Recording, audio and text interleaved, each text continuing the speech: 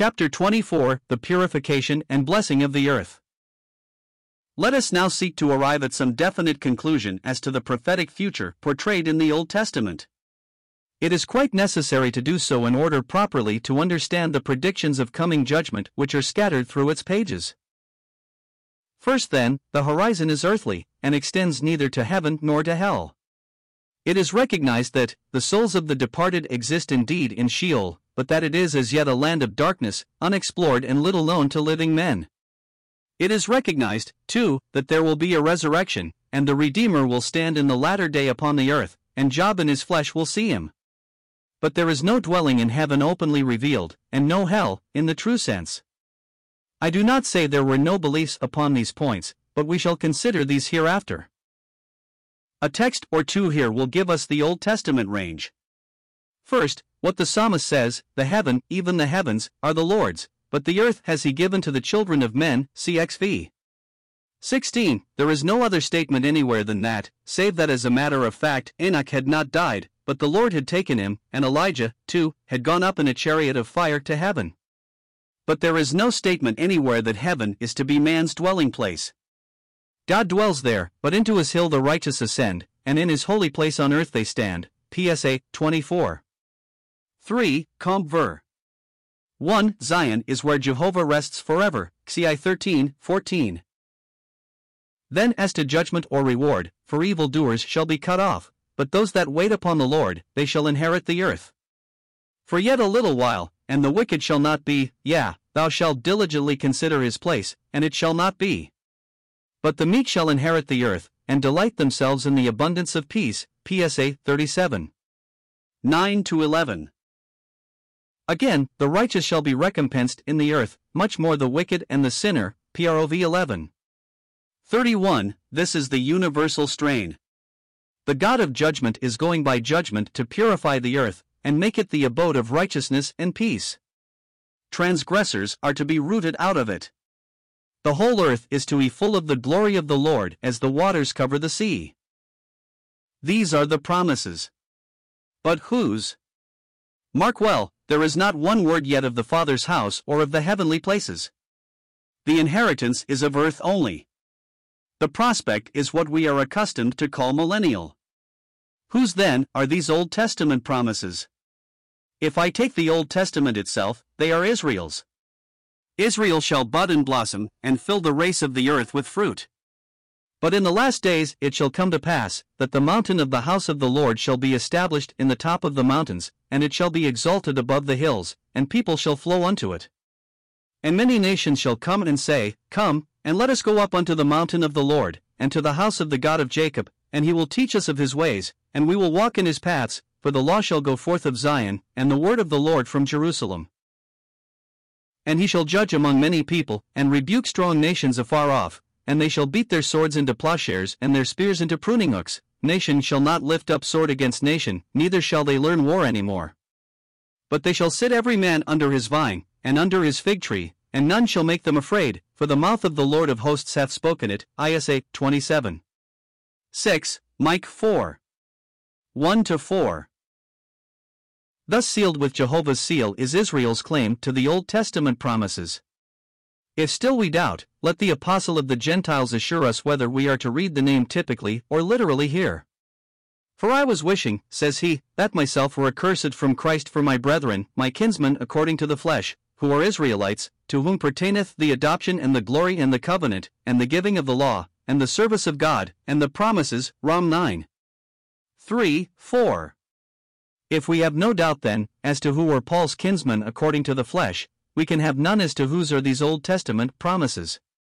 They are literally Israel's, spite of her present dispersion and casting off. For this she must of course be gathered and converted, and so she shall be, but it is interesting and important to ask when this national restoration and conversion shall be. Scripture leaves us in no doubt either upon this point. The same apostle intimates to us, what seems so strange and hard to be received now, that it will not be by the going forth of the gospel as at present, that the partial blindness of Israel will not cease, and all Israel, the nation as a whole, will not be saved, until the fullness of the Gentiles be come in. As concerning the gospel he adds, they are enemies for your sakes, but as touching the election, they are beloved for the Father's sakes, for the gifts and calling of God are without repentance. Rom 11:25-29. Thus the divine purpose holds, announced in the ancient scriptures. God has not disinherited the people of his choice. Yet for the present blindness in part is theirs, and they are enemies. God is holding them as such, with regard to the gospel. Not till the full number of the Gentiles is brought in by it will all Israel be saved. And then how if not by the gospel? Scripture answers, Zech 12:10-13.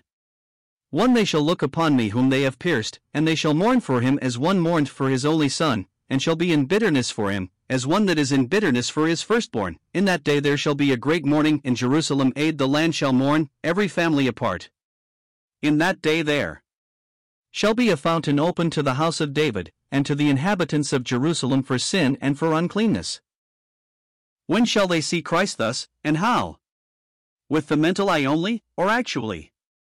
That too is answered, Behold, he cometh with clouds, and every eye shall see him, and they also who pierced him, and all kindreds of the earth or tribes of the land, as the Greek might read, shall wail because of him.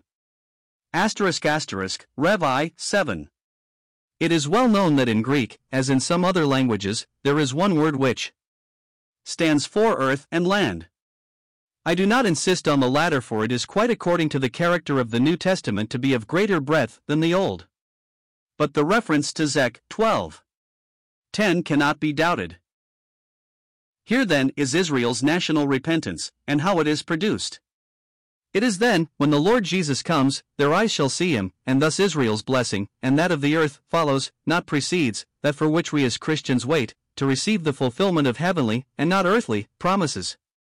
We thus see how it is that the gospel, as now going forth, will have to come to an end, and the fullness of the Gentiles be come in. All is consistent here, for it is true, and the present gospel dispensation is thus seen to be an interval in Israel's prophetic history, a time of the suspension of her promises, only suspended, to find, as soon as this has run out, their full accomplishment. And this is the uniform tenor of Scripture. The last chapter of Zechariah proves convincingly that the Lord God and his holy ones will have come, and his feet have stood on the Mount of Olives, before he is king over all the earth, and in that day shall there be one Lord, and his name one. The second psalm also speaks with perfect plainness of the heathen being given to Christ for his inheritance, and the uttermost parts of the earth for his possession, but often and rightly as that is quoted as a millennial prophecy, it is not always as clearly seen that, to take possession, he must break them with a rod of iron, and dash them in pieces like a potter's vessel. And Revelation adds distinctly the promise to him that overcometh, that he shall share with the Lord this rod of iron, ch. 2:25-27. Thus again, therefore, when in the visions of the latter part of the book, the Lord is seen coming forth from heaven to the judgment of the earth, Rev 19, it is after the marriage of the Lamb has taken place in heaven, and the armies of heaven that follow the white-horsed rider are clad with the covering of the bride herself, that fine linen which is the righteousness of saints. Then follows that millennial picture with which we must become more familiar at a future time. All this is impossible to enlarge on now. But it needs to be seen in order to get rightly hold of two very different epochs of judgment which, if confounded, confuse the whole subject of the prophetic future. There is a judgment of the quick, and a judgment of the dead, and these are quite distinct from one another. The judgment of the living is at the coming of the Lord, and before the millennium. The judgment of the dead is after it, not when the Lord comes to the earth, but when the earth and the heavens flee away, Rev 19, XX. The judgment of the living is the purification of the earth in order to its blessing, and that the meek may inherit it, as we have partly seen. The judgment of the dead is the final award at the close of all, when the object is finally to give everyone not a sharer in the first resurrection his discriminate award. It is of the judgment of the living that the Old Testament passages speak, which predict in so many ways the destruction of the wicked. As we have seen, its predicted future is of earthly blessing, which such a judgment is needed to produce. While the obstinately wicked perish out of it, God's judgments cause the inhabitants of the world to learn righteousness, Isa 26:9. Then our Melchizedek becomes the Prince of Peace, but still the character of millennial times is righteous authoritative rule, in which, if we are to take Scripture simply, The saints of the first resurrection reign with him, who is the manifest King of kings and Lord of lords. Rev 3.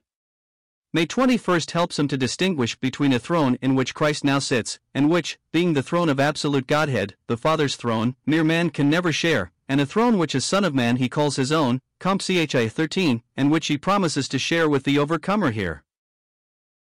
The future millennial kingdom is thus clearly distinguished from the kingdom of Christ as Son of God, Colonel I 18, in which we now are. That future one is when he takes his great power and reigns in order to bring everything into subjection to God, and, having accomplished this, he delivers it up to the Father. 1 Cor 15. 24. One other caution. The reign of the saints with Christ over the earth does not imply a return to a fleshly condition, the gross chiasm of many of the ancients.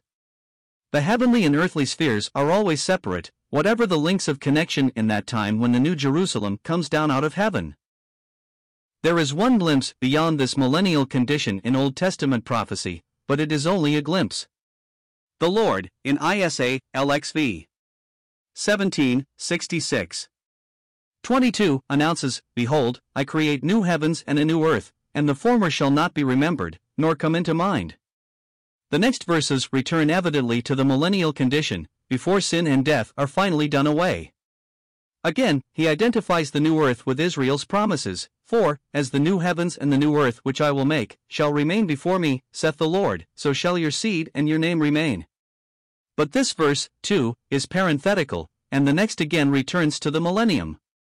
It is plainly, however, to these passages that the Apostle Peter refers, when he says, We, according to his promise, look for new heavens and a new earth, wherein dwelleth righteousness. 2 Pet 3.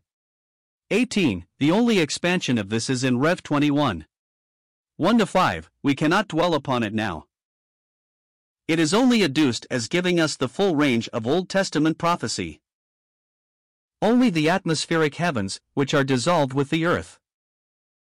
As I have said, it is to the purificatory judgment of the earth, which introduces the millennial blessing, that a mass of passages relate, which are brought forward to prove the extinction of the wicked. When only one day of judgment is thought of and that the judgment of the dead after their resurrection, such passages do indeed seem to have force in this way. But it is gone as soon as we perceive their true application. And this is as true of some New Testament passages, as it is universally of the Old. It is only of the Old we are speaking now. Let us consider some of these texts, and they will illustrate the truth of the statements we have been advancing. Of the Psalms abound in reference to this time. Passing over the 2nd and 8th, which connected give us the prophetic outline, let us look at some more detailed statements in the 9th, for thou hast maintained my right and my cause, thou satest in the throne judging right. Thou hast rebuked the heathen, thou hast destroyed the wicked, thou hast put out their name forever and ever. But the Lord shall endure forever, he hath prepared his throne for judgment, and he shall judge the world in righteousness, he shall minister judgment to the people in uprightness. Sing praises to the Lord, which dwelleth in Zion, declare among the people his doings. The wicked shall be turned into Sheol, all the nations that forget God. The 2nd Psalm has been already referred to, the 8th is applied by the Apostle, Heb 2. 5-8, Christ's reign in the world to come. That this term applies to earth, not heaven, this 8th Psalm witnesses, as does the expression of the Apostle, the habitable earth, to come, the expression translated world in Luke 3. 1. Goodwin's attempt at an argument from this word is a specimen of the kind of criticism we meet with in such writers. David says by the Holy Ghost, the wicked shall be turned back, into, the grave, and all the nations that forget God. Having been raised from Sheol to appear before the great white throne, death relaxes not his claim upon them, but in the eternal embrace of the second, supplements his temporary hold at the first. This is pure imagination. There is nothing about the resurrection of the dead in the passage, but the destruction of living enemies, nothing about the great white throne, but God dwelling in Zion, while the turned back refers to the 3rd verse, where the same word is used, when mine enemies are turned back, from their assault upon the people of God. These words need no interpreter if we will only read them literally as they stand, and not supplement them with other statements which have to do with a very different subject. The 37th Psalm has been more than once referred to. It should be carefully read in connection with our present theme. but pass on to the 58th, and listen to language which people quote of eternal punishment. It is again judgment upon living enemies. Break their teeth, O God, in their mouth, break out the teeth of the young lions, O Lord. Let them melt away as waters which run continually. When he bendeth his bow to shoot his arrow, let them be as cut in pieces. As a snail which melteth, let every one of them pass away, like the untimely birth of a woman, that they may not see the sun. Before your pots can feel the thorns, he shall take them away, both living and in his wrath. The righteous shall rejoice when he seeth the vengeance, he shall wash his footsteps in the blood of the wicked. So that a man shall say, Verily there is a reward for the righteous, verily, he is a God that judgeth I in the earth. In a similar way speak the 83rd Psalm, the 101st, the 118th, the 144th, but there is no use quoting testimony of the same kind repeatedly. But we must look a little at the prophets. Isaiah describes in his first chapters the day of the Lord of hosts upon the pride of man, and here again we find similar expressions. Therefore saith the Lord of hosts, the mighty one of Israel, Ah, I will ease me of mine adversaries, and avenge me of mine enemies. Zion shall be redeemed with judgment, and her converts with righteousness, and the destruction of the transgressors and of the sinners shall be together, and they that forsake the Lord shall be consumed.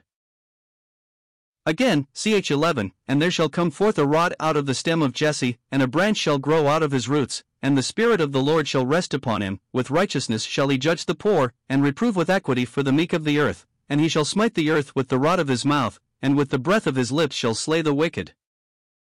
Then follows a well-known picture of millennial peace and of the regathering and reunion of Ephraim and Judah. Ezekiel gives us the principle of these judgments, and applies them to God's dealings with Israel, see especially ch 33.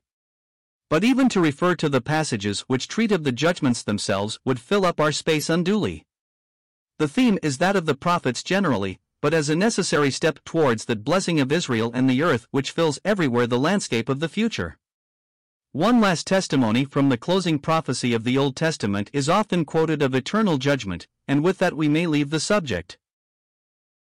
For behold, the day cometh that shall burn as an oven, and all the proud, yea, and all that do wickedly, shall be stubble, and the day that cometh shall burn them up, saith the Lord of hosts, that it shall leave them neither root nor branch.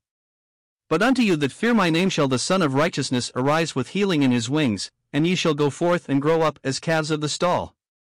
And ye shall tread down the wicked, for they shall be ashes under the soles of your feet in the day that I shall do this, saith the Lord of hosts. Mal 4. 1-3. Now this is, as stated, the time of the earth's day dawn, the time when the sun rises. It is now night, although a night far spent. This harmonizes the passage, which has no exceptional difficulty, with all the other prophecies of the same time. It is earth's judgment in order to earth's blessing. We have still to look at the bearing of the typical system of the Old Testament upon our present subject.